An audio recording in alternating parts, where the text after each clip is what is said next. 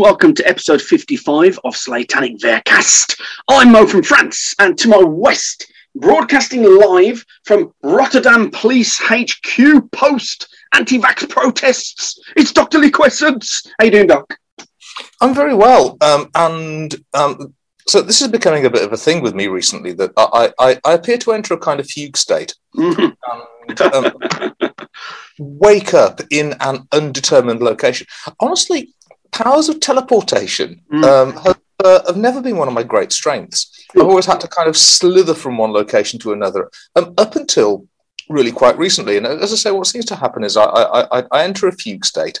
And, you're not a spider, are you, Doc? Because spiders can teleport, can't they? But you can't. Spiders can definitely teleport. Yeah. But, there's always the possibility that I've acquired some spider DNA. It's true. My diet has not always been the most discriminating. Mm-hmm. I don't think the Vegan Association would particularly approve of what I eat. So it's not without question that because of the oddities of my digestive system, which is I don't merely digest what I eat, I actually take in its DNA as well. You see. Right. How many stomachs have you got these days? Well, I've got 4 rumen. Right. Which have become practically vestigial because I almost never eat vegetables. Sure. This is where we get ruminants from, isn't it? Like the cows and goats and sheep. That's right, yeah. So sure. I still, evolutionarily retain 4 rumen. And then, apart from that, I don't so much have a stomach as something like a grinder, but made out of bone and muscle. Right, lovely, yeah. Mm-hmm. And then, I think at the last count, probably about 140 meters of intestine. And it's difficult to figure out how that works because it branches and then recombines. And then partway along its length, bits of it turn into tentacle. Sure, yeah. When you get a hernia, boy, does the fucking world know about it. Yeah. Yeah. I mean, it's been the cause of the evacuation of at least one city. Sure. that one time I had a really bad rectal prolapse. Very good, Doc. Very good. What will we be listening to? So, been listening to stuff, but just this once, or just at this time of the year. Sometimes it's not music. In my run-up to Christmas, I greatly enjoy meditatively reading works of M.R. James. Mm-hmm. And probably about 12 years ago, some gentlemen began an M.R. James podcast, which I dutifully downloaded all of the episodes of for my favourite stories. And at the end of November, so beginning to run up to Christmas, I pick a couple of my favourite M.R. James stories and I read along to the commentary. Mm-hmm. So I've been reading and listening along to Casting the Runes. I appear to be rolling my R's a lot. I have many opportunities to roll my R's in this episode, and I'm enjoying it. You're getting very Sylvester McCoy on us, Doc. And that's not an insult, by the way.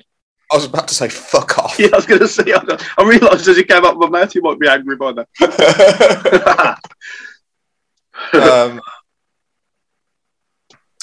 Just taking it back for a second. Yeah, it's all right. Don't worry. Yeah, not often I leave you speechless.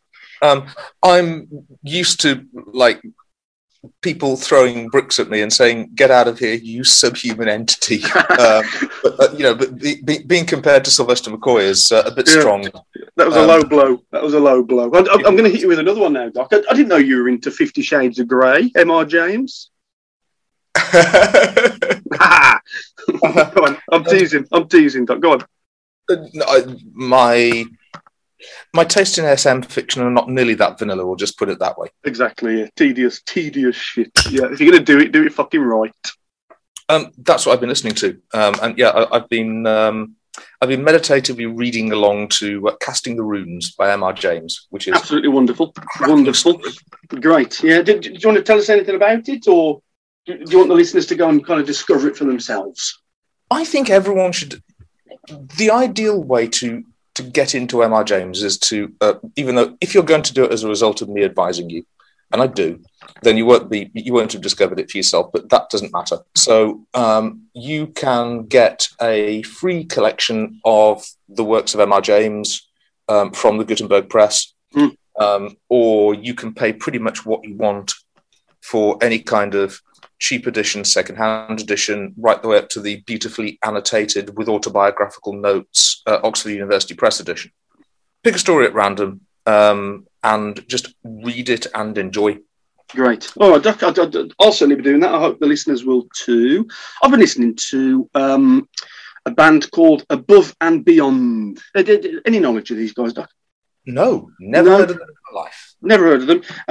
They're formed kind of mid-noughties, I suppose.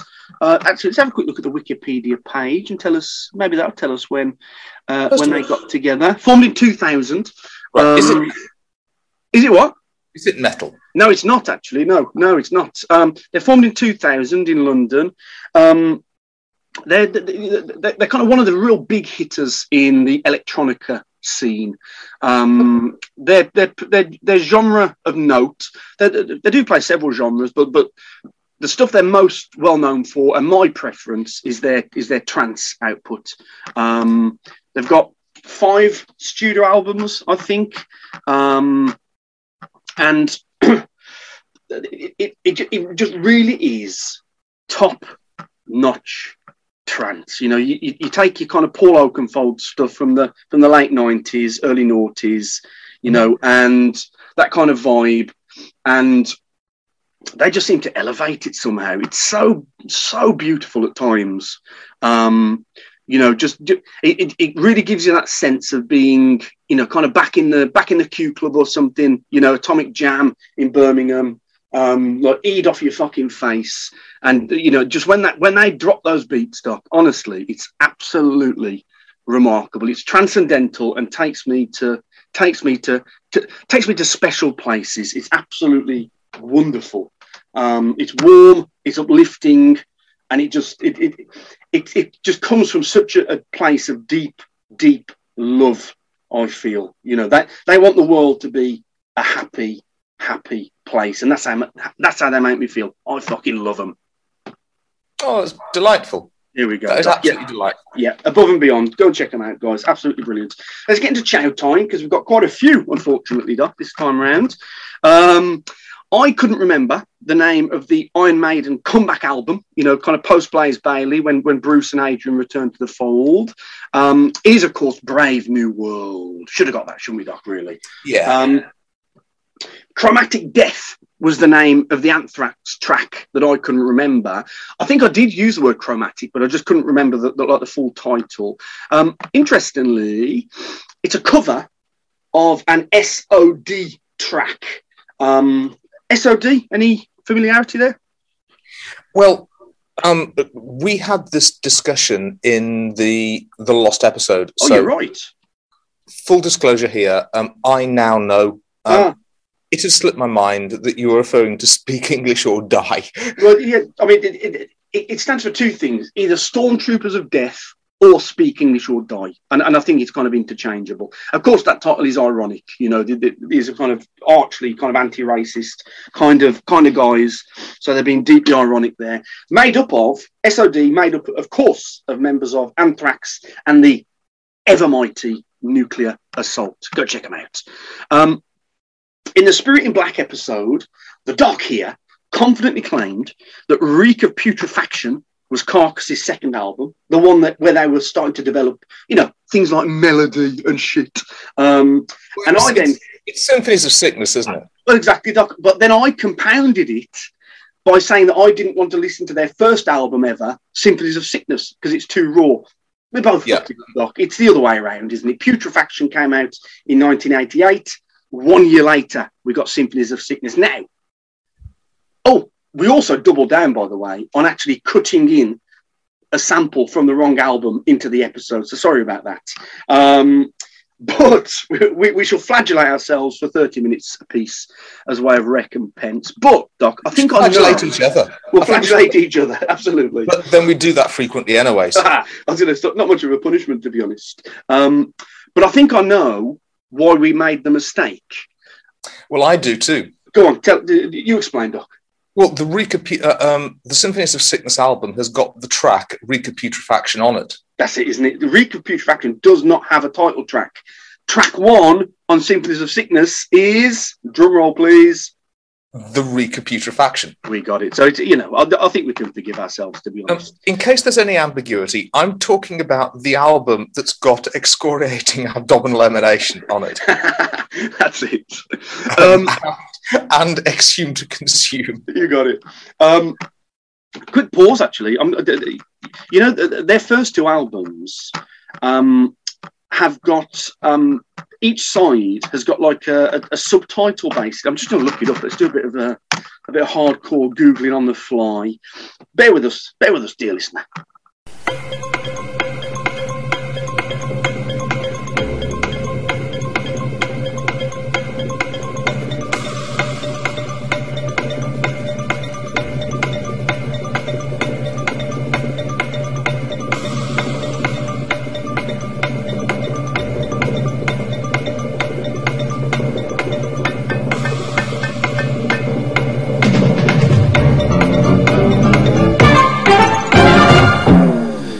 Recaputrefaction, side A, is subtitled Fecal Disarticulation, and side B is subtitled Anal Disgorgement, which is absolutely delightful. And Symphonies of Sickness, side A, is subtitled Requiems of Revulsion, and side B is my favourite of the bunch, I think, Concertos of Carnage. If I'm right, at least on that second album, all of the solos have got subtitles as well.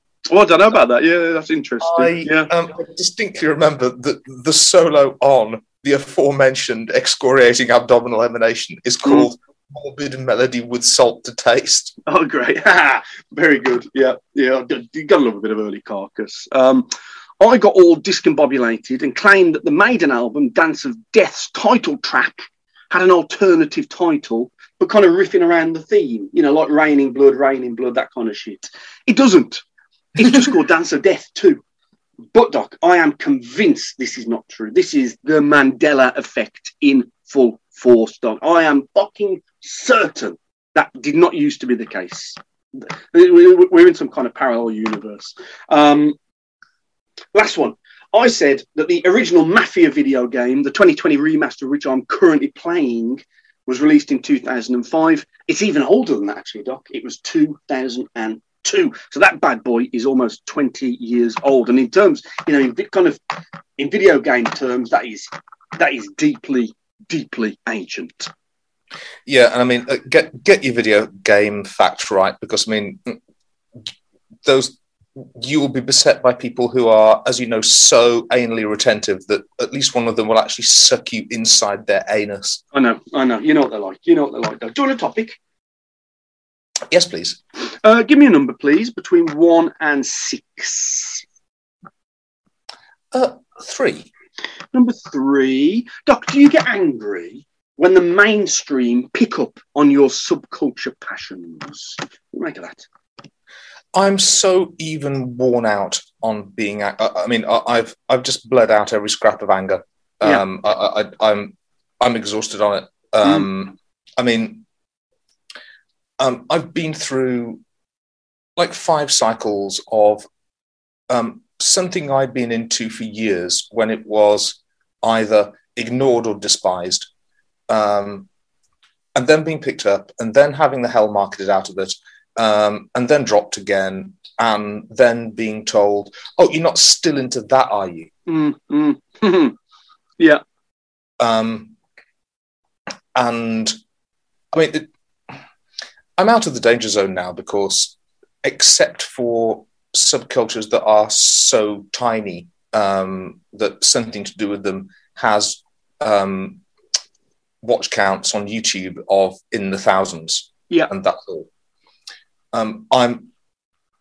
I'm not interested in anything that is ever going to be fashionable, ever. Sure. And I don't see modern popular culture throwing up anything that I'm going to be an early adopter of. Full disclosure, not that I'm confessing to ever having done that myself, because I'd never... obviously, almost everything I've ever been into has been the result of someone getting me into it. Mm-hmm. Although there have been a few things that I've sort of I've almost picked up by smell. I've almost suspected that such a thing must exist in the world, and I've gone looking for it, and I found it. Yeah. But so most recently is, I suppose, what one might call vaporwave. There's a few things that I have picked up on long after they've been fashionable. And if I tell people I'm into something like that nowadays, I really do make it abundantly clear that, this was never my thing when it was current. I'm an absolute come lately on this. What is vaporwave, Doc? I've never heard of it. Haha. I think I've got this right. It started off as a joke on a website called Hipster Runoff, which has long since, very, very unusually, it's disappeared completely from the internet, and it isn't even on Wayback Machine or anything like that. How'd they manage that? I think there are some HTML meta tags you can throw, and I think they will stop you. That they'll stop internetarchive.org from spidering you. Interesting, yeah. If you want them to. Mm-hmm. But it's disappeared absolutely comprehensively. And one of the funny things they used to do was to invent more obscure genre names than anybody. So this was obviously in the era of just about every artist and every band and every film having its own genre, and they took to making them up. Yeah, just for shits and giggles, basically. Yeah. Just for shits and giggles, and sometimes using words in invented languages as well. Mm-hmm. I distinctly remember at one point, I can't even remember who it was, but they were referred to as slow FNAFLcore. And FNAFL, of course, is not a word. Mm-hmm. I thought FNAFL might be some kind of like Dutch pudding. Yeah, it might be, hadn't it? Yeah. And in any case, they invented one called vaporwave, which is obviously derived from the expression in software marketing, which is vaporware, which is where you market software that never actually come, or versions of software that never actually come out. Well, I mean, vaporware is a big thing in video game, in like the video game scene, because there are several games that are considered vaporware. Games that were announced, high profile, lots of publicity and fanfare, and just vanish. Basically, and never actually appear. Interesting. Mm-hmm. So likely that's more where the expression came from than the world of commercial software. So in any case, they started talking about vaporwave, and some people decided it would be fun to make it. Right. Like to take the description from Hipster Runoff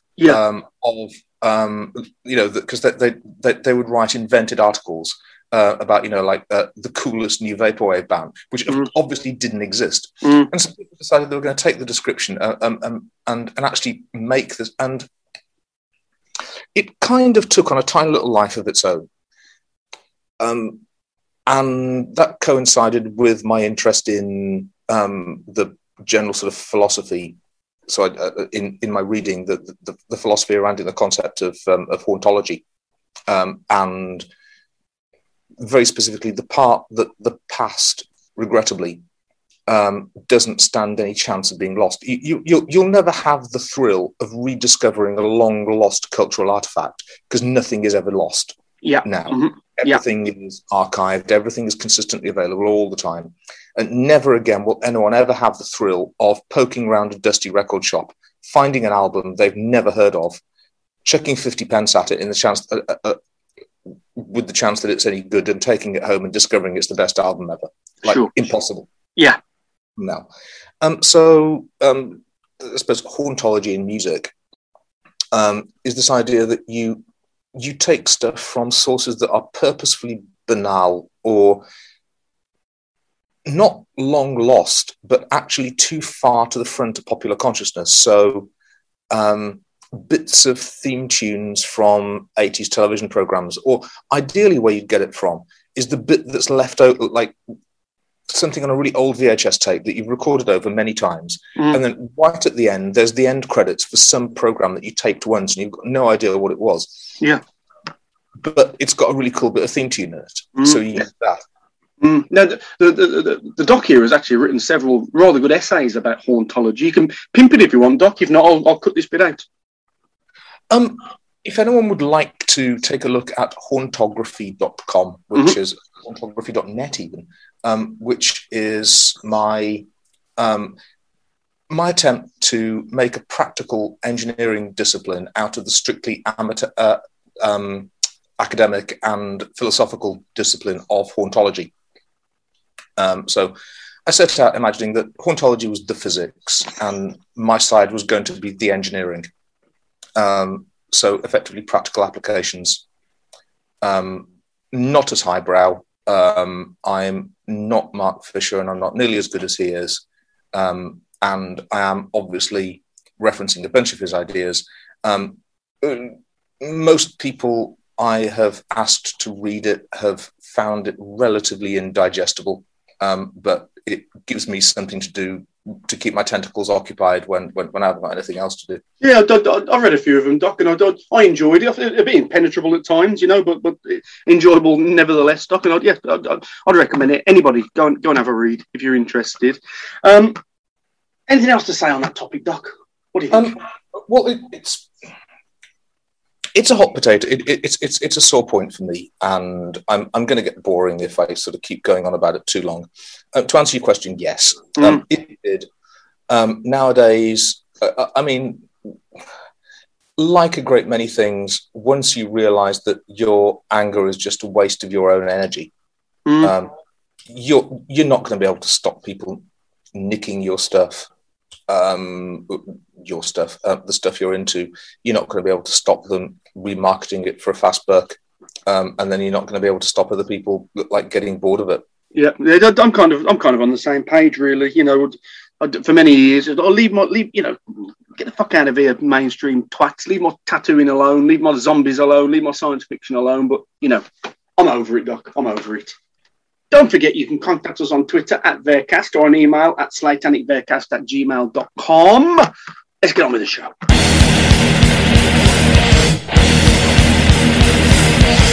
Okay, welcome to part 2 of the show. Here we're just going to play the track, pause it from time to time, and have a little chin wag. Today's track is, of course, the one and only Dead Skin Mask. Here we go.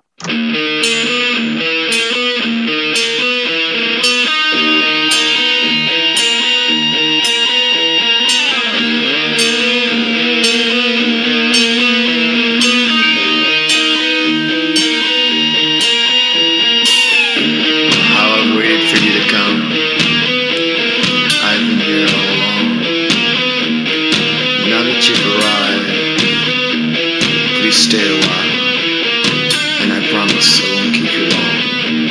I'll keep you forever. Do you think they're trying to set up some kind of atmosphere here, Doc? What do you reckon? That opening riff is the literal equivalent of being masturbated by a bone-dry Egyptian mummy. Yeah, just horrific.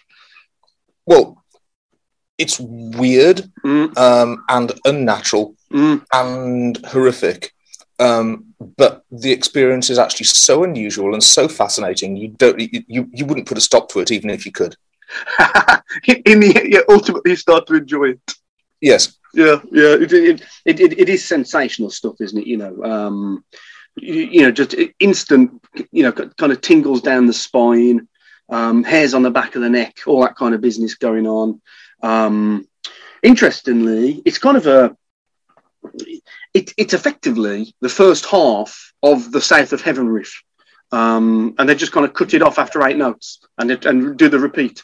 If they continued that riff, it would turn into South of Heaven. Good spot. How about that, Doc? Yeah, but I only know that because obviously I've learned how to play them. I wouldn't have got that from ear, just from finger position on the guitar, basically. Really interesting, though, isn't it? Because the mood from both of those melodies is totally different. Yeah, absolutely. Yeah. South of Heaven is spacious and large scale, and globally apocalyptic. And this is tiny and intimate and claustrophobic.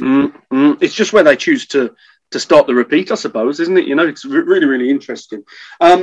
Spoken word as well here, Doc. I presume that's Tom. I've had to dig around. I couldn't confirm that that's Tom actually saying the words, but I presume it is. Funny enough, though, it doesn't really sound like him. I know what Tom Araya sounds like when he speaks. That doesn't really sound like him, but I presume it must be. So here's another strange thing. We've both seen this track performed live at least once. Yeah. Who does the spoken word intro? I can't remember. Yeah, Tom does it. Tom does it live. Yeah. And when he does it live, it sounds like Tom, but this does not. So I can't. I've got no explanation. Is it the first bit of spoken word? Oh no. What's the track, Doc? Mandatory Suicide's got a bit of spoken word in it as well, hasn't it? Yeah. So the second time they're dabbling with a bit of spoken word, I think it's rather effective. Oh yeah. Yeah. Here we go.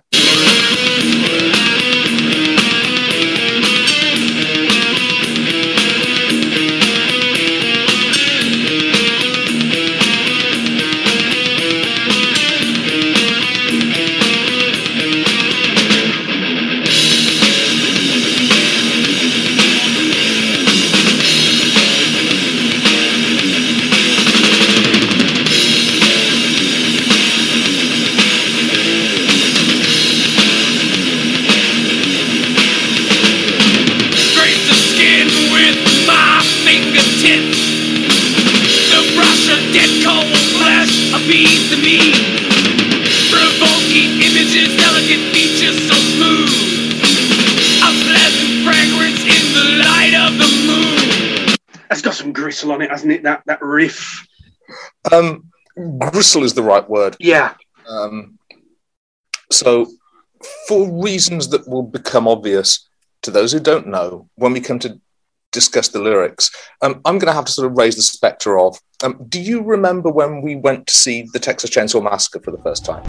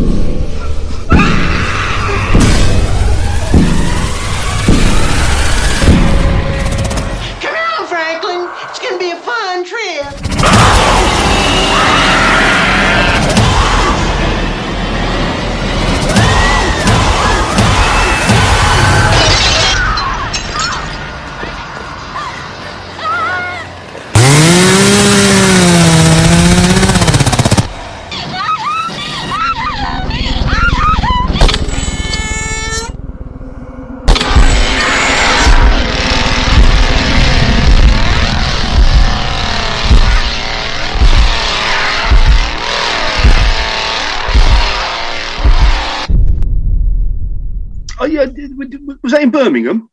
No, it was in Dudley. Oh, oh yes, I remember. Yes, I do remember that. Yeah, go on, Doc. This is an anecdote, like in its own right, that I think is probably best saved for another time. But very, very, very long story short, it was the actual the first cinematic release of that movie in the UK since its initial release, and basically the first chance anyone had ever had to see it on anything other than like a really, really bad mail order bootleg. Yeah. Even if you had seen it on a ropey mail order bootleg, nothing prepares you for point number one, the sheer volume of it. Am I right? Well, yeah, absolutely. I mean, the thing that the thing that you take away from the Texas Chainsaw Massacre when you see it on the big screen is just this kind of almost like sense of sensory overload, really, and a big part of that is is just the kind of hour-long onslaught. Yeah, and I mean it's the sound mix. I have to stress this: if you've only ever seen it on home media, you don't get that thing about the sound mix on the 60mm print is pushed so far that it's almost clipping. And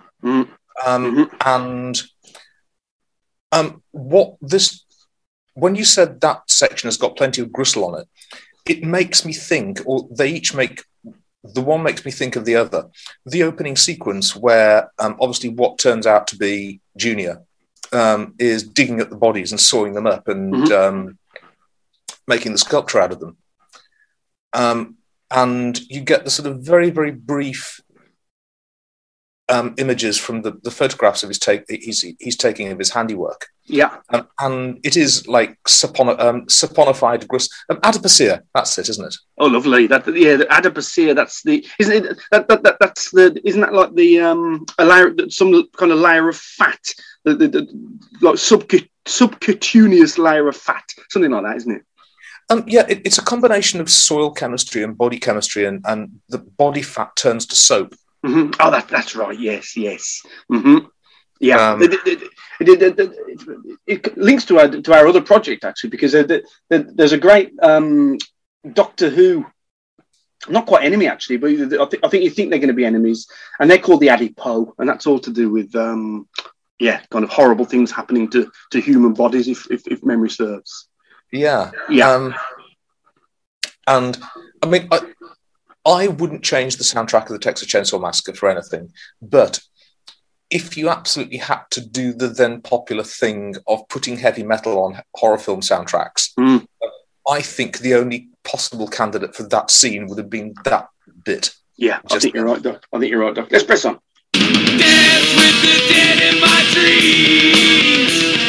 Listen to the hallowed screams. The dead have taken my soul. Temptations lost our control. There's such torment in his voice, isn't there? You know, he's really going for it here, Tom. And there's something we don't often get from Tom, that there is torment and that there's vulnerability. It's not anger from a position of strength. Mm-hmm. Torment of someone who really needs help and is conscious of the fact that they need help. Yeah, I suppose we'll get into that when we get to the lyric section. Kind of the reason he's chosen his kind of vocal delivery, I think is really, really effective. Yeah. Simple smiles, elude psychotic eyes. Lose all mind control, rush now decline. Empty eyes inflame the creation of placid faces in lifeless magic.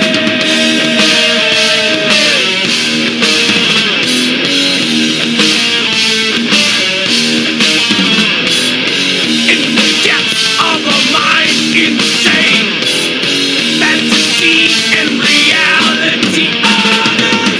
I can't tell you how much fun that riff is to play. That spiky lead line is brilliant. That guitar part is the best. The only possible competition is Supernaut by Black Sabbath. That is the best guitar part that has ever or will ever be written by a human being. A big claim, Doc, but I'm kind of with you. It's absolutely fantastic. Yeah. And and when you learn it on guitar, just at that moment, you kind of play those kind of spiky lead notes, and just that moment when you drop down the guitar and hit those two big power chords, man alive, you feel like a fucking rock star, Doc. When you listen to it, there's obviously no way this can be true, but I feel like you can hear his triceps. So when he finishes playing the lead part, which I get the idea is on the fat strings but quite high up the neck. Mm-hmm. When he finishes playing the lead part, and then when he drops down to the dun dun dun, I almost feel like you can hear his triceps snapping his arm back at yeah. It's a great.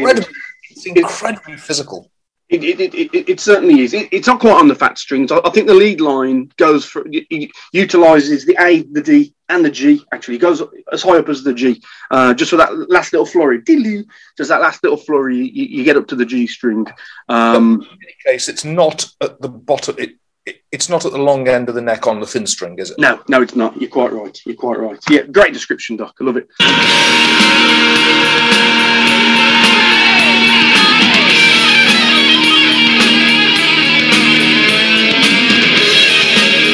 Oh, nearly forgot. We're meant to be playing Name That Solo, weren't we? Hold on. Here we go, Doc. Let's rewind a little bit.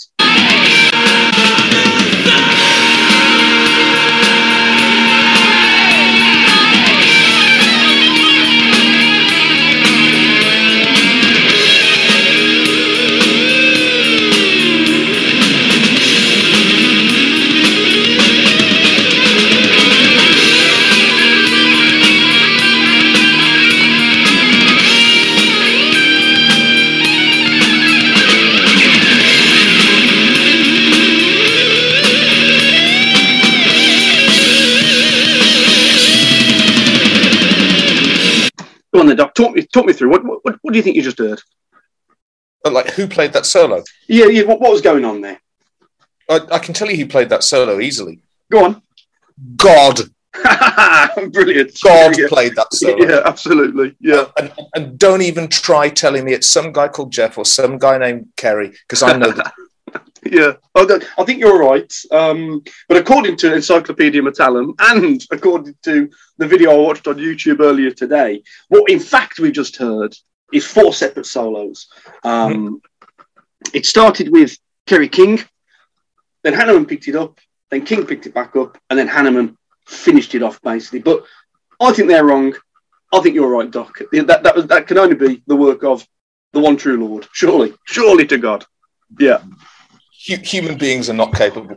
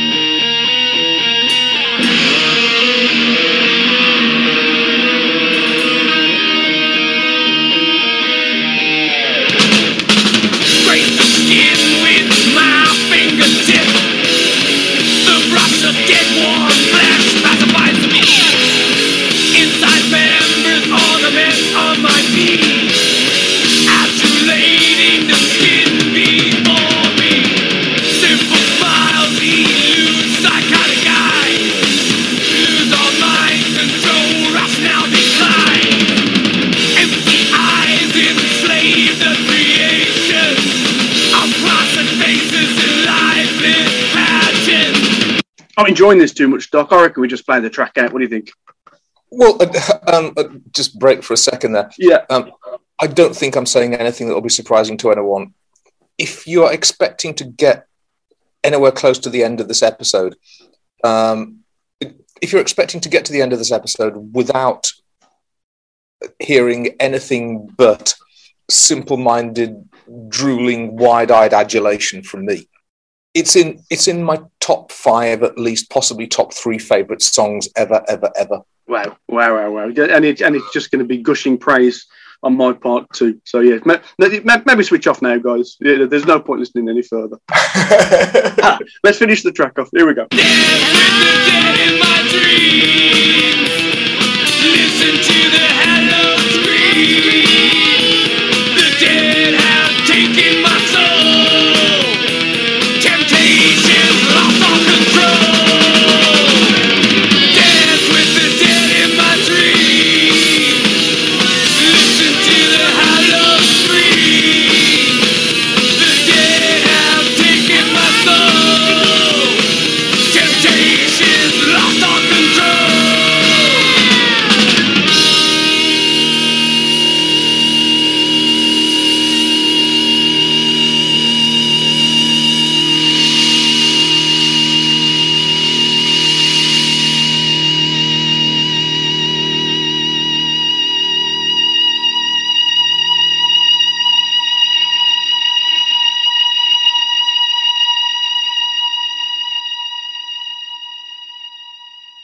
So there we go. That was track 5 from Seasons in the Abyss. Of course, the one and only Dead Skin Mask. I mean, what's to say, Doc? What on earth is there to say about that? Yeah, I mean, it is one of the best songs in the world ever. Yeah. It's always what I refer to as a breakup song, as in not a song that you listen to after a breakup, but your band writes that track and you just look at each other and go, like, that's it. Yeah, we're done. We're done. We can't beat this. Yeah. Yeah. I mean, it's probably in music or in songwriting, it's the closest I've ever come to something like Perfect Mimesis or like Perfect Onomatopoeia. It sounds exactly like the subject of the lyrics. Mm-hmm. The only thing that I can come close to, and it's not even, there's a couple of songs that come close.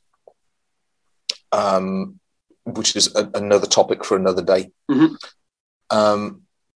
The other thing in art that I can think that makes me think of this is Deborah Unger's performance in Crash. The car crash is a liberation of sexual energy rather than a destructive event.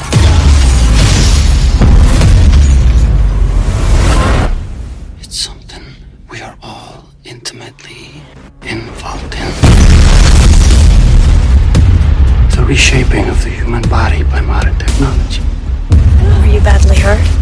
Describe it to me. You coming?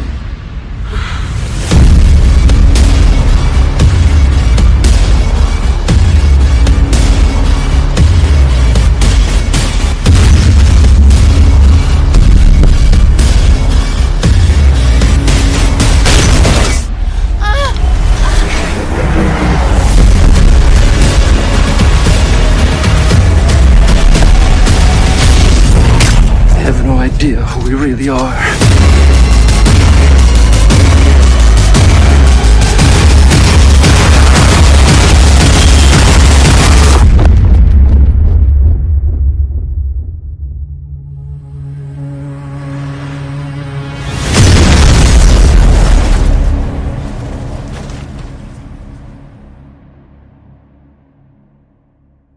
And being aware of the fact that you're being seriously aroused by something that you shouldn't be, and is by any normal definition straight out wrong.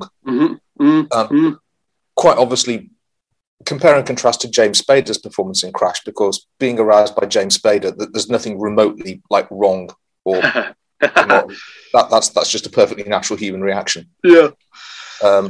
His performance in that is not as immediately arousing as his performance in Secretary, but I have never had a job before, but I can assure you that I am very excited about this opportunity. All I need is a typist who can answer the phone. You have reached the office of Mr. Edward Gray. It's very dull work. I like dull work. I'm not here. How'd it go? I got it. This letter has 3 typing errors in it. I'm sorry, I'm... Type it again. This needs more sugar. 6 copies of these. What is wrong with you? You can get a much bigger voice out of that tiny throat. This is the office of Mr. E. Edward Gray.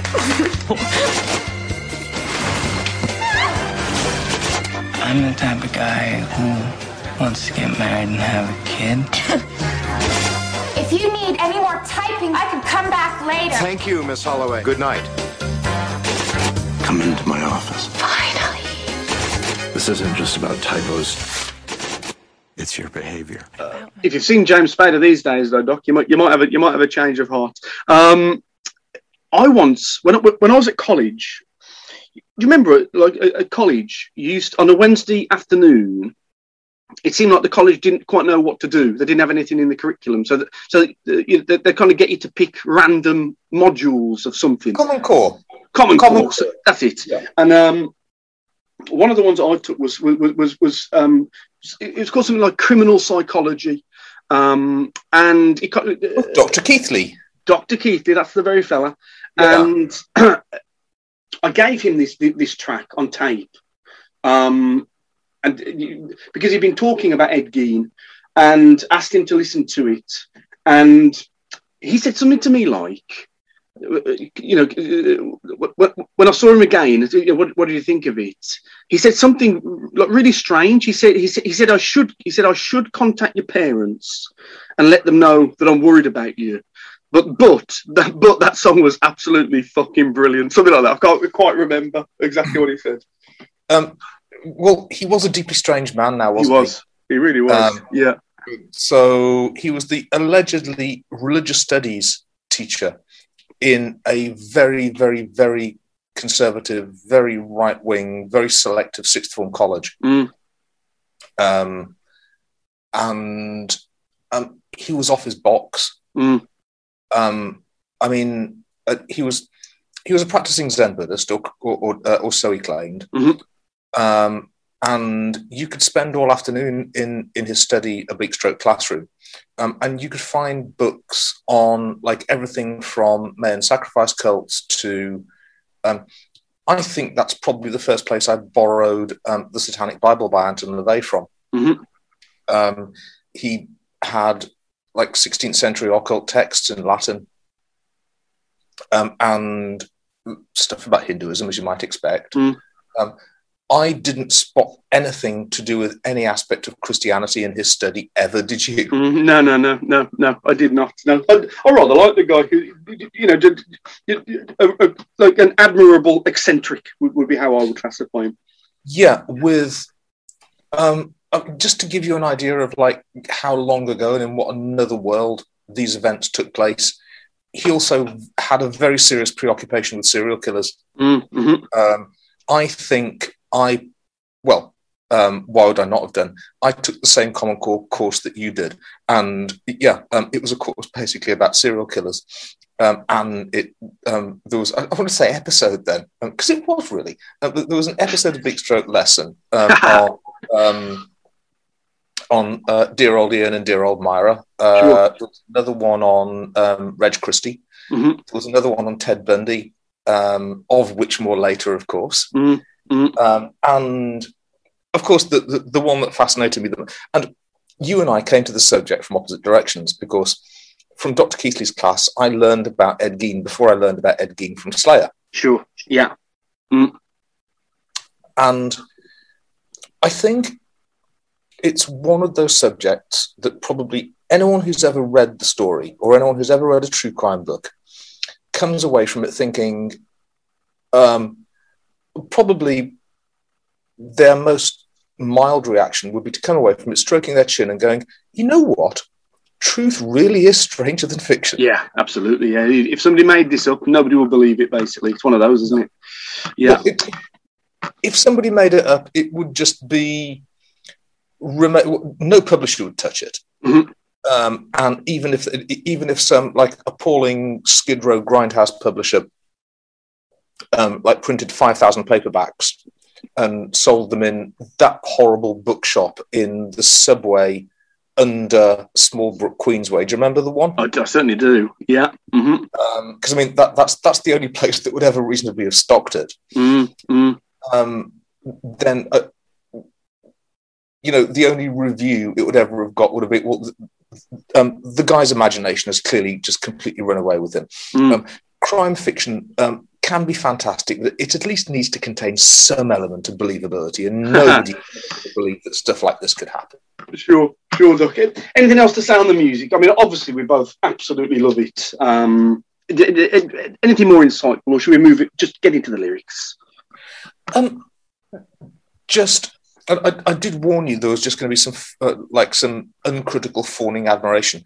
I don't know how human beings can write something that emotionally evocative. I don't know. I must have listened to the song in the hundreds, if not the thousands of times.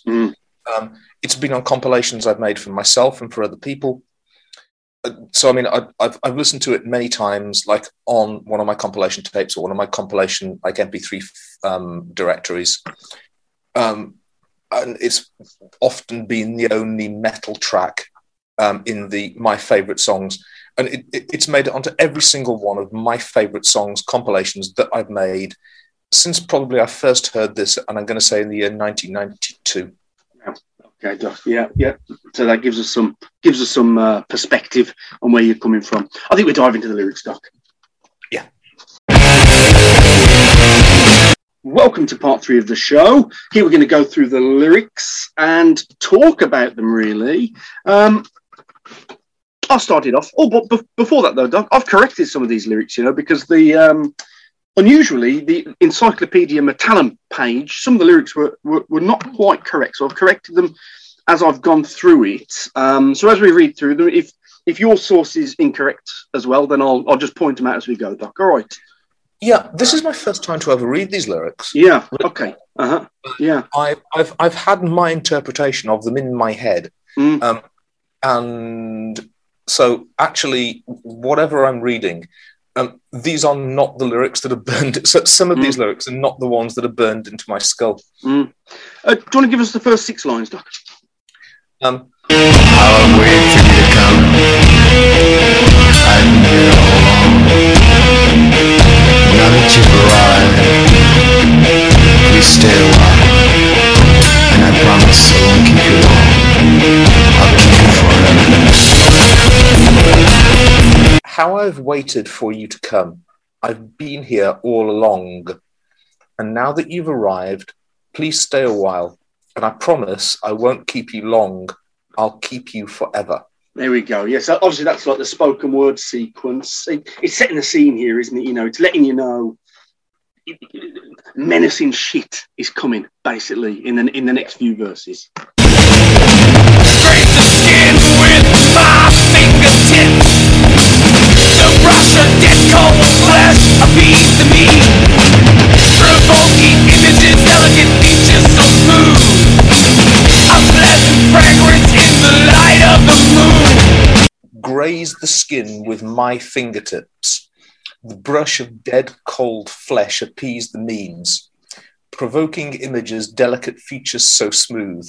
A pleasant fragrance in the light of the moon. And I just have to stop there for a second for some more fawning ad, but just like to drool over how evocative and how creepy and how nasty. Like everything from the choice of words, for obviously which there are many, many synonyms.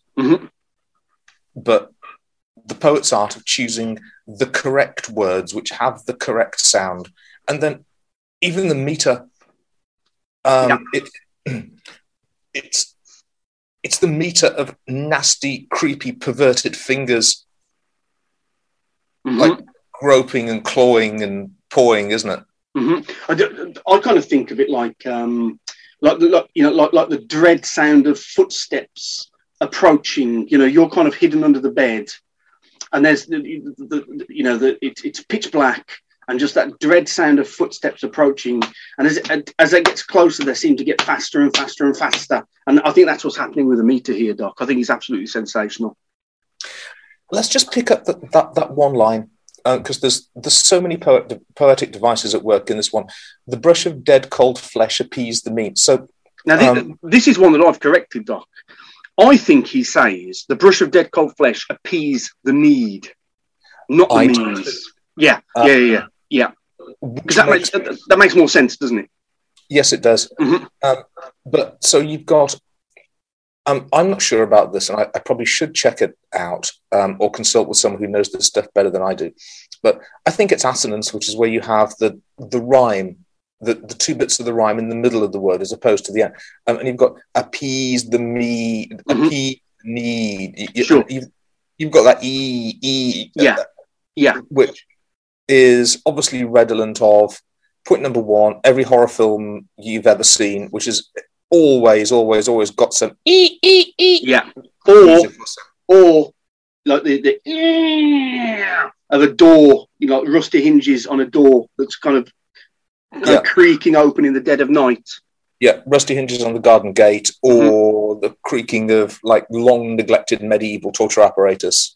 Or again, you know, you're hidden under the bed and it's that creak of floorboards. Yeah. As the killer's kind of coming to get you, basically.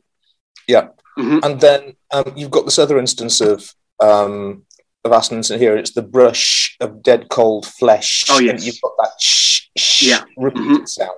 Yeah. You could get a second year Eng-Lit tutorial out of that line with no trouble whatsoever. That kind of SH, that sh kind of syllable there, you know, I mean, most famously, I would say in horror, exploited by is it Henry Mancini? I think I want to say Henry Mancini, the composer of oft reviled horror franchise Friday the 13th.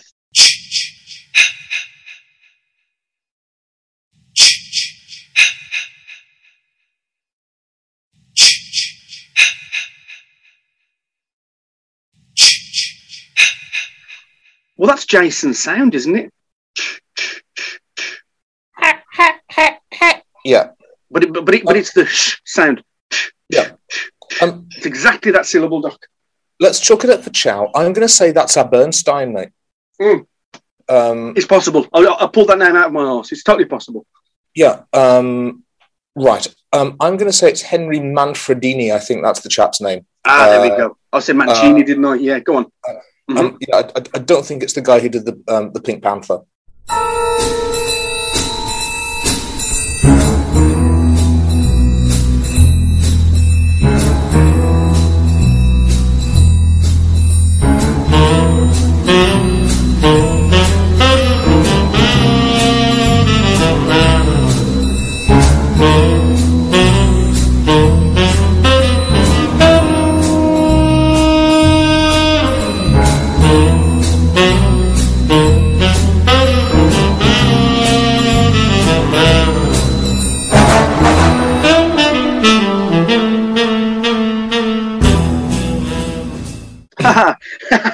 Although I like to think it is, though. Yeah, but we'll chow time, motherfucker, that one. Don't worry about that. But then I don't think it's the younger cousin of the guy who did West Side Story either. So. I like to be in America. Okay, by me in America. Everything free in America. For a small fee in America.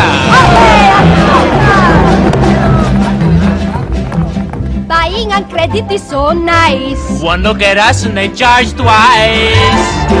I have my own washing machine. What will you have though to keep clean? Skyscrapers bloom in America. Cadillac zoom in America. Industry boom in America. Wealth in a room in America. Right, okay, yeah. Yeah, we'll sort that out in the edit, basically, and we'll chow time it for next time. Let's give you the next 4 lines. Dance with the dead in my dreams. Listen to the hallowed screams. The dead have taken my soul. Temptations lost our control. Dance with the dead in my dreams. Listen to their hallowed screams. The dead have taken my soul. Temptations lost all control. Whoa, Doc. Whoa. Listen to their hallowed screams. What does that word mean to you, Doc? Hallowed? Made sacred. Yeah, that's my interpretation. You know, like a graveyard is hallowed, isn't it? Well, I think it's something that's profane or mundane that through a ritual has been rendered into a sacred object. Oh, really? So it needs to have been, I didn't get that from it. So it needs to have been something kind of unholy previously that has now become holy. Not necessarily unholy, just mundane, just without doubt of the earth. So a graveyard does qualify because that was just like ordinary soil at one point, and now it's hallowed soil. Yeah. Yeah. I mean, I think the most literally canonical example you can think of would be taking some perfectly normal bread and casting a magic spell on it, so it actually becomes the flesh of Jesus. Sure. Yes. It's the transfiguration of Christ. Yes. Mm-hmm. Sure. Yeah. Yeah. Well, certainly. I mean, that's what I'm going to be. That's what I'm going to be doing tomorrow morning, Doc. That's for sure. Anything to say on these 4 lines, Doc? Even I can go overboard with the fawning adulation. Anyone who's listening to this, just. I was going to say look at, better still take your notebook and just write down these lyrics and read them and burrow into them.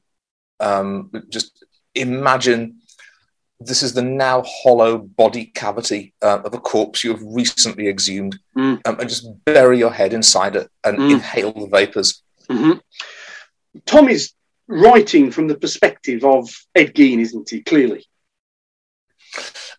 I don't. Well, some of it is. The next stanza, which I'll read now. Go for it. Simple smiles, elude psychotic eyes. Lose all mind control, rationale decline. Empty eyes enslave the creation of placid faces in lifeless magic. simple smiles elude psychotic eyes. Lose all mind control, rationale declines. Empty eyes enslave the creations of placid faces and lifeless pageants. I mean, just once again, however good is that? Yeah. Mm-hmm. But those are not... I always assumed that this was Ed Gein's psychologist making a report to the board of psychologists to determine whether he should go to prison or the loony bin. This particular... Yeah, that particular... This particular stanza, these 4 lines. Yeah. Uh-huh. Because point number 1, the language is just too sophisticated for an illiterate half-wit like Ed Gein to ever use. And I suppose also, Ed Gein himself would not describe himself as psychotic, would he? Well, he wouldn't know what the fucking word meant. No, well, but take that, remove that from the equation. If he were describing himself, he would not describe himself as mad or insane, would he? No, I think he's on record of saying, I think I'm a good man. Oh, really? Yes. Mm-hmm. One of the reasons, since we mentioned transubstantiation, one of the reasons he thought he was a good man was because he didn't go eating flesh and drinking blood, because that was a Catholic thing, and his mom wouldn't have approved. Yeah. Mm-hmm. For people that maybe aren't quite aware, Ed Gein was like a real simple kind of farm boy, wasn't he? Basically, a bit of a half-wit, if truth be told.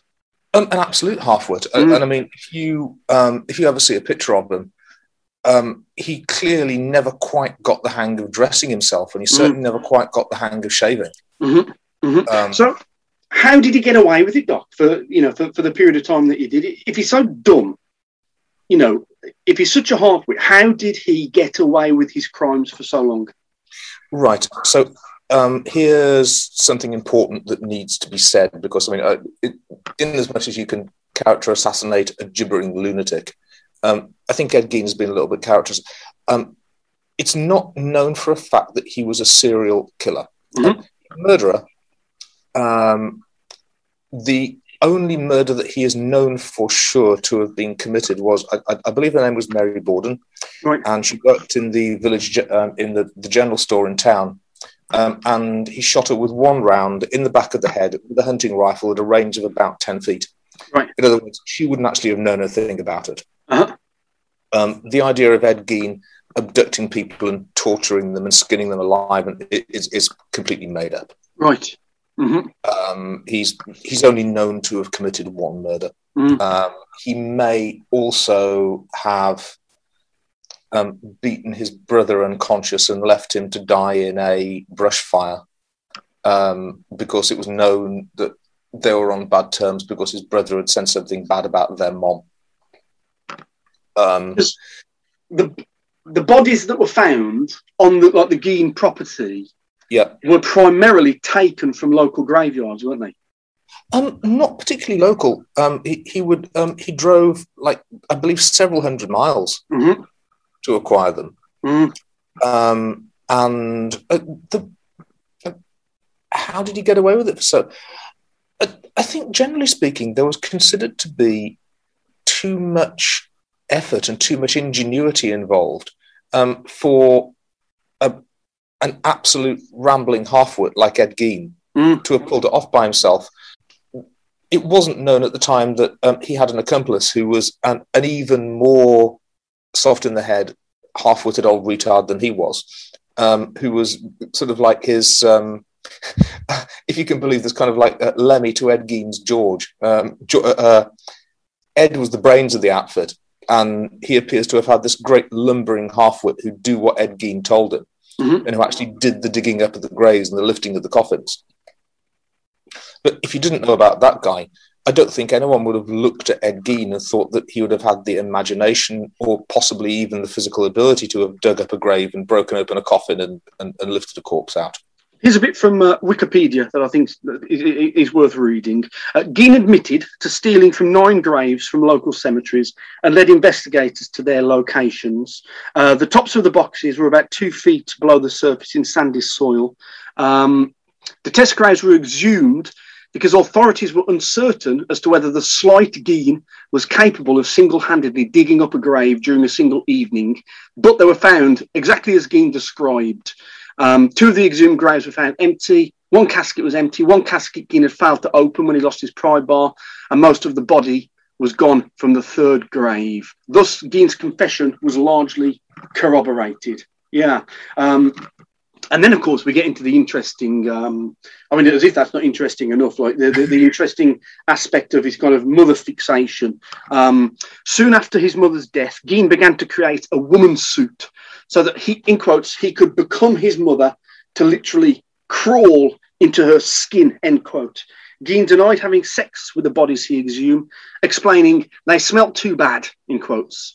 During the state crime laboratory interrogation, Geen also admitted to the shooting death of Mary Hogan, the one you were talking about, a tavern owner missing since 1954, whose head was found in his house. But he later denied memory of the details of her death. There we go, Doc. Yeah. Grisly shit going on, Doc. It really is unbelievable. And if there wasn't like countersigned reports, crime scene reports by real actual big city detectives, then I would still be dubious about whether it wasn't just the overheated imagination of a small town where nothing ever happens. Sure. Listeners, if you don't know about this stuff, and if you're a Slayer fan, I don't see how you couldn't. So we're on our way to compiling a bit of a reading list now, and just grab some reliable material. So nothing with a red cover, called something like Grisly True Crimes. There's lots of perfectly serious works on this particular subject, and sociologically, psychologically, and economically, it's absolutely fascinating. I suppose the most, just like you said, as if all of this isn't quote unquote interesting. Yeah. The most interesting part for me is the real, actual artistic imagination that Ed Gein displayed. If I'm tempted to say, if he hadn't been a half-wit from a tiny rural town and he'd lived a bit later on, he could have been considered up there with Damien Hirst and and Jeff Koons and people like that. Yeah, no, you're not wrong, Doc. It's very interesting, isn't it? That the delineation between the ghastly and the artistic, never more potently demonstrated than in this particular situation. Yeah. Just for completion's sake, final bit from Wikipedia that I'm going to read, and this is to do with kind of, what happened at the end of Gein's trial. On November the 21st, 1957, Gein was arraigned on one count of first-degree murder, where he pleaded not guilty by reason of insanity. Gein was diagnosed with schizophrenia and found mentally incompetent, thus, quotes, unfit for trial.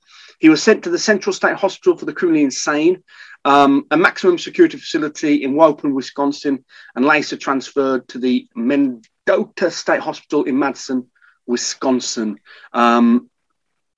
So there we go. Yeah, kind of never really seems to have faced trial by reasons of insanity.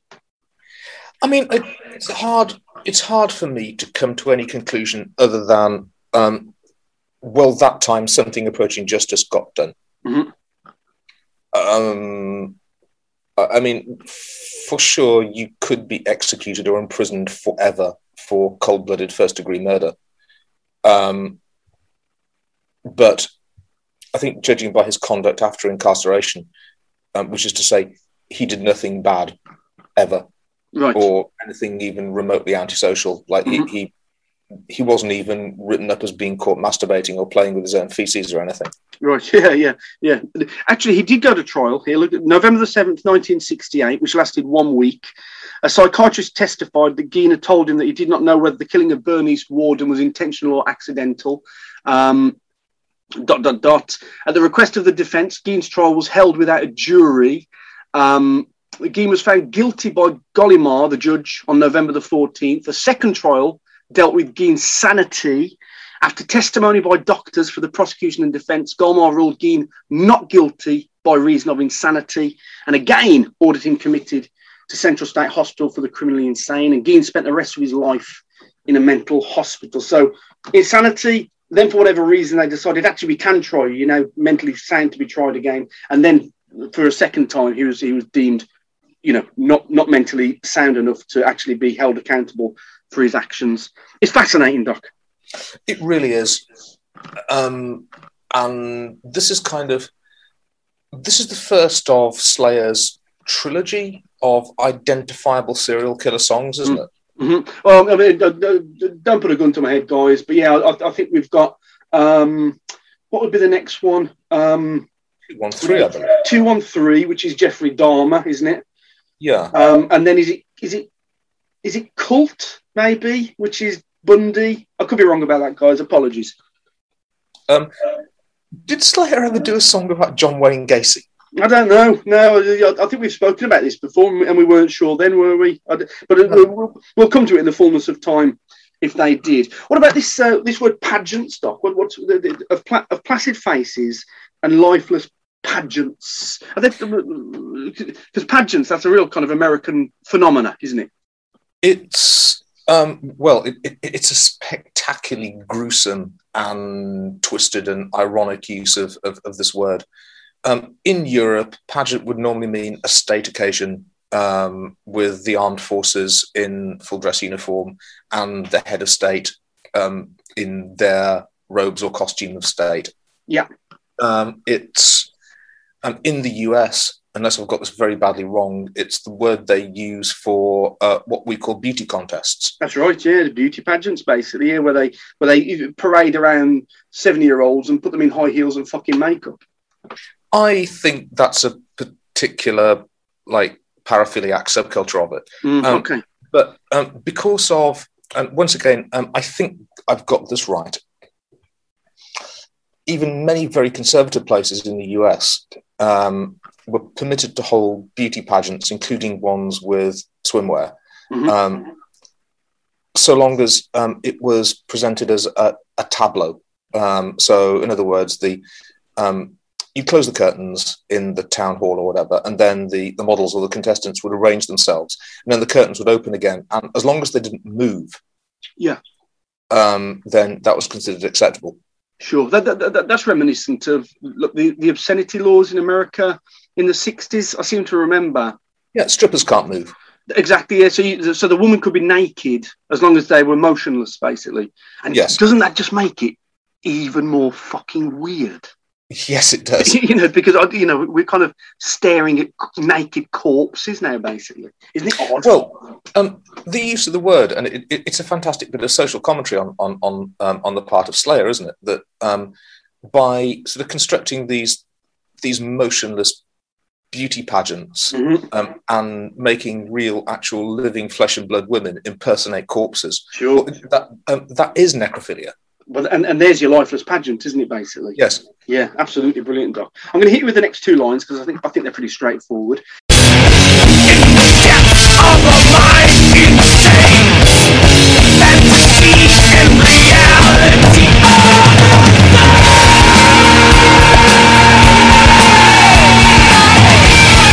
In the depths of a mind insane, fantasy and reality are all the same. I mean, there's nothing really to say there, is there? Although I was guilty of that last episode. Do you remember when I described the sounds of an MRI machine of sound? So maybe I'm the same as Ed. Yeah, it was brilliant. Do you want to close it out for us, Doc, in terms of the lyrics?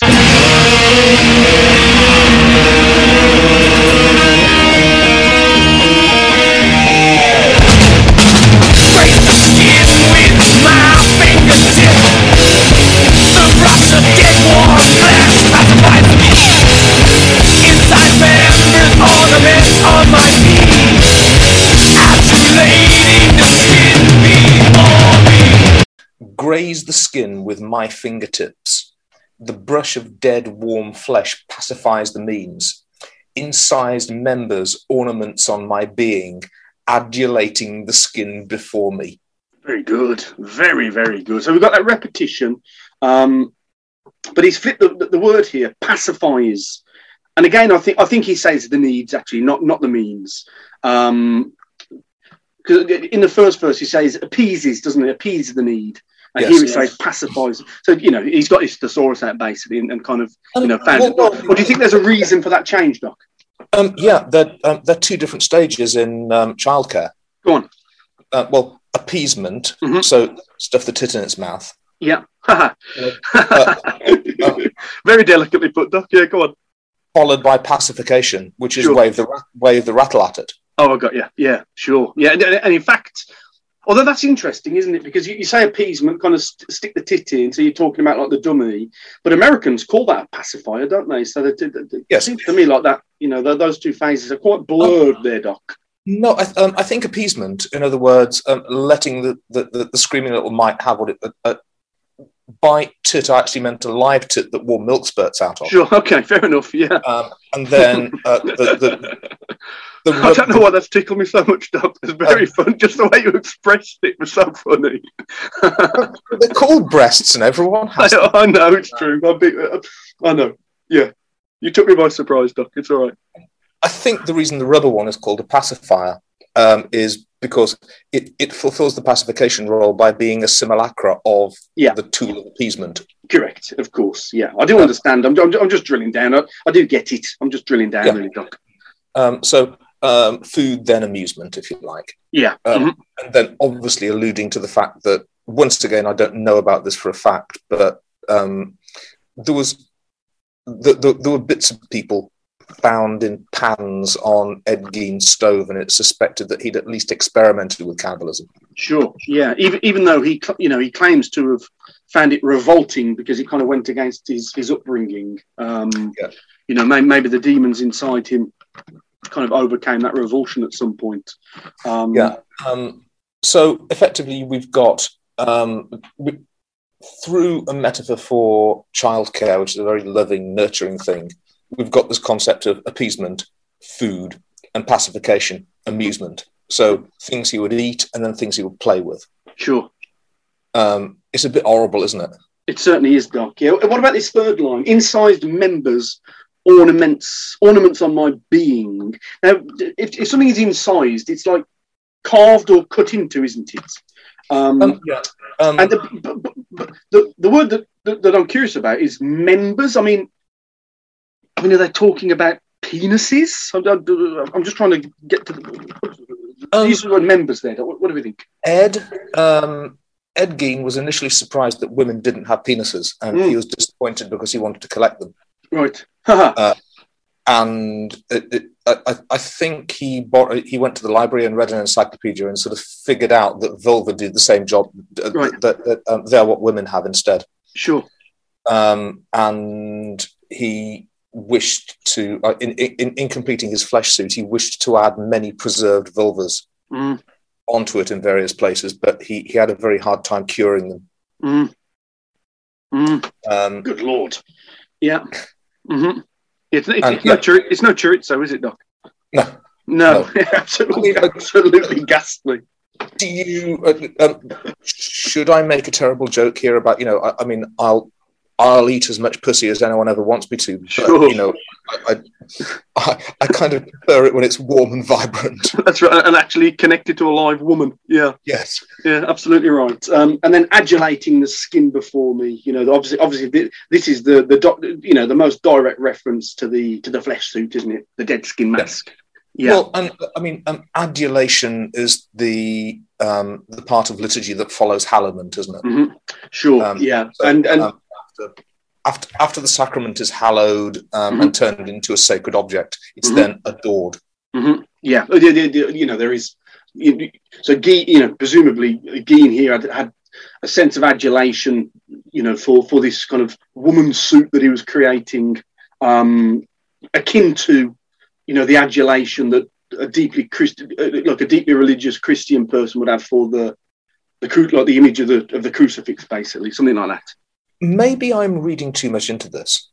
What Ed Gein did, although grisly enough, is it actually very far from, let's say, Native American rituals involving the skins of non-human creatures, which are obviously considered nowadays, they're no longer considered to be pagan idolatry or primitive barbarism, that they're now treated with a great deal of respect. Is there really a lot of difference between them? Well, I mean, Sam Raimi made much, out of the horrification, if such a word exists, of, those kind of trophies that like trophy hunters put on their fucking wall, like the heads of stags and things. Decorating your house with, the severed heads of butchered animals, or rugs made out of bear skins and things with the head of the bear still attached. I don't think there's a million miles between them, Doc, to be honest. I can never get this image of my head out of Mrs. Geen when she was alive, being obviously a bit of a domineering old matriarch. I can never get the idea out of my head that she had one of those fox fur stoles made out of a real fox with the head with the head and tail still attached. Yeah. And one of those hats with like one of those taxidermy hats. Or like a Davy Crockett, like raccoon hat with the raccoon tail still stuck on. That's a candidate. What I actually meant was, I think at least one of my very elderly relatives had one, and it's a lady's hat, sort of very typically worn by family matriarchs. And it was made out of an almost wholly, entirely complete taxidermized bird. Wow! Oh, blimey! Yeah, with the tail feathers down the back, and the wings pinned in position, and the fucking head on the front. Yeah. Oh my God. Yeah. It sounds like something from I don't know. What's the name of it? Like Pirates of the Caribbean. Some crazed enemy from one of those kind of movies, or the Black Guardian from Doctor Who, of course. The Black Guardian from Doctor Who, or a sort of really grisly version, some sort of Egyptian god. The sort of one Egyptian god that's normally depicted as having a cobra in the place of its third as a third eye. Sure. Yeah. Sure. Doc, any more thoughts on the lyrics? What do we think? My thoughts are this. Listeners, take these lyrics away, read them and reread them, and just appreciate them. Yeah. And assuming you haven't already, 30 years hence, you'll still be appreciating them. Sure, it's absolutely correct. It's masterful, isn't it? Kind of to match the mastery of the music. We've got these words to utterly complement it. Just brilliant. Welcome to part 4 of the show. Here we're just going to give you our final thoughts and summations and discuss anything we might have missed. Writing credits here, Doc. Music by the one and only Jeff Hanneman, and lyrics by Tom Araya. Really right at the top of his game here, Doc. According to set list, this was played 1,653 times, putting it in 6th position overall. Maybe, Doc, you can guess the first and last play venues because it's pretty bloody predictable. It's just whether you remember what we've said before. Well, the first one is the place in rural New York in Poughkeepsie or correct. The Chance, Poughkeepsie, on the 7th of September 1990. And the last one. Now, the last play of the last song was at Cubbon Hell, wasn't it? It was, but not this one, actually. Not this one. Okay. Would you like to correct me? Of course, it's inevitably Slayer's last ever gig, November the 30th, 2019. The oft-mentioned The Forum in Inglewood, Doc. Yeah. All of the big hitters, they played them that night. According to Loudwire, Dead Skin Mask, they put it in 15th position overall. Surprisingly low. Here's what they say. Dead Skin Mask is an ode to Ed Gein, known for his gruesome acts of transforming human carcasses into everyday items, including masks. Araya, Slayer's chief wordsmith.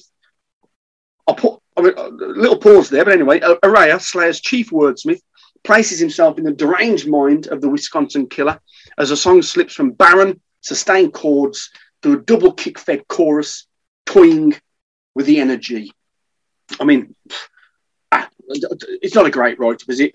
I definitely don't agree that Araya is Slayer's chief wordsmith. I think he contributes to writing lyrics, but at this point, he was far from it, was he? King and Hanneman have written far more lyrics than Tom Araya did. Definitely. Yes, I don't know what they're talking about sometimes. Final thoughts, Doc. This is not a long song, and it's not best served by a long episode. I think I've gushed enough. Yeah. I mean, but then there are literally not enough great things that I can say about the song. Sure. It's just perfection, isn't it? Yes. This is Slayer perfection, isn't it? Well, it's the third piece of Slayer perfection in a row. Yeah. Oh, well, yeah. I think you're probably right. Yeah. And no, there's not much more that I can add. Actually, you know, you know, if somebody said to me, "I've heard of this band Slayer, what they're like," I think you know, very probably this is the track I would play. You know, just to give them that sense, because it's got the melody. It's not too fast, you know, which might put people off. And it's got a fascinating story behind the lyrics. Of course, the gruesomeness might put some people off, but if that's the case, Slayer ain't the band for you anyway. So who cares? That's about it, Doc. I mean, of course, we've got to pronounce our scores, but it is with absolute inevitability that you're going to say that you give it 1 million skulls. Yeah, and it's the same for me as well. Really, you know, of course, this gets 10 mouldering most skulls out of 10. That's it then, Doc. We've done. The only way from here is down. So let's quit the podcast. We're not going to do that. Instead, join us next time for track 6 from Seasons in the Abyss, which is, of course, Hallowed Point. See you then, Doc. I mean, the podcast rationally is dead, but are we going to leave it at that? No, we're going to dig it up, and we're going to make more podcast out of it. We're going to grind this thing into the fucking ground until everybody is utterly sick and tired of it. That's our promise to you, listeners. See you next time, Doc. Bye-bye. Bye-bye.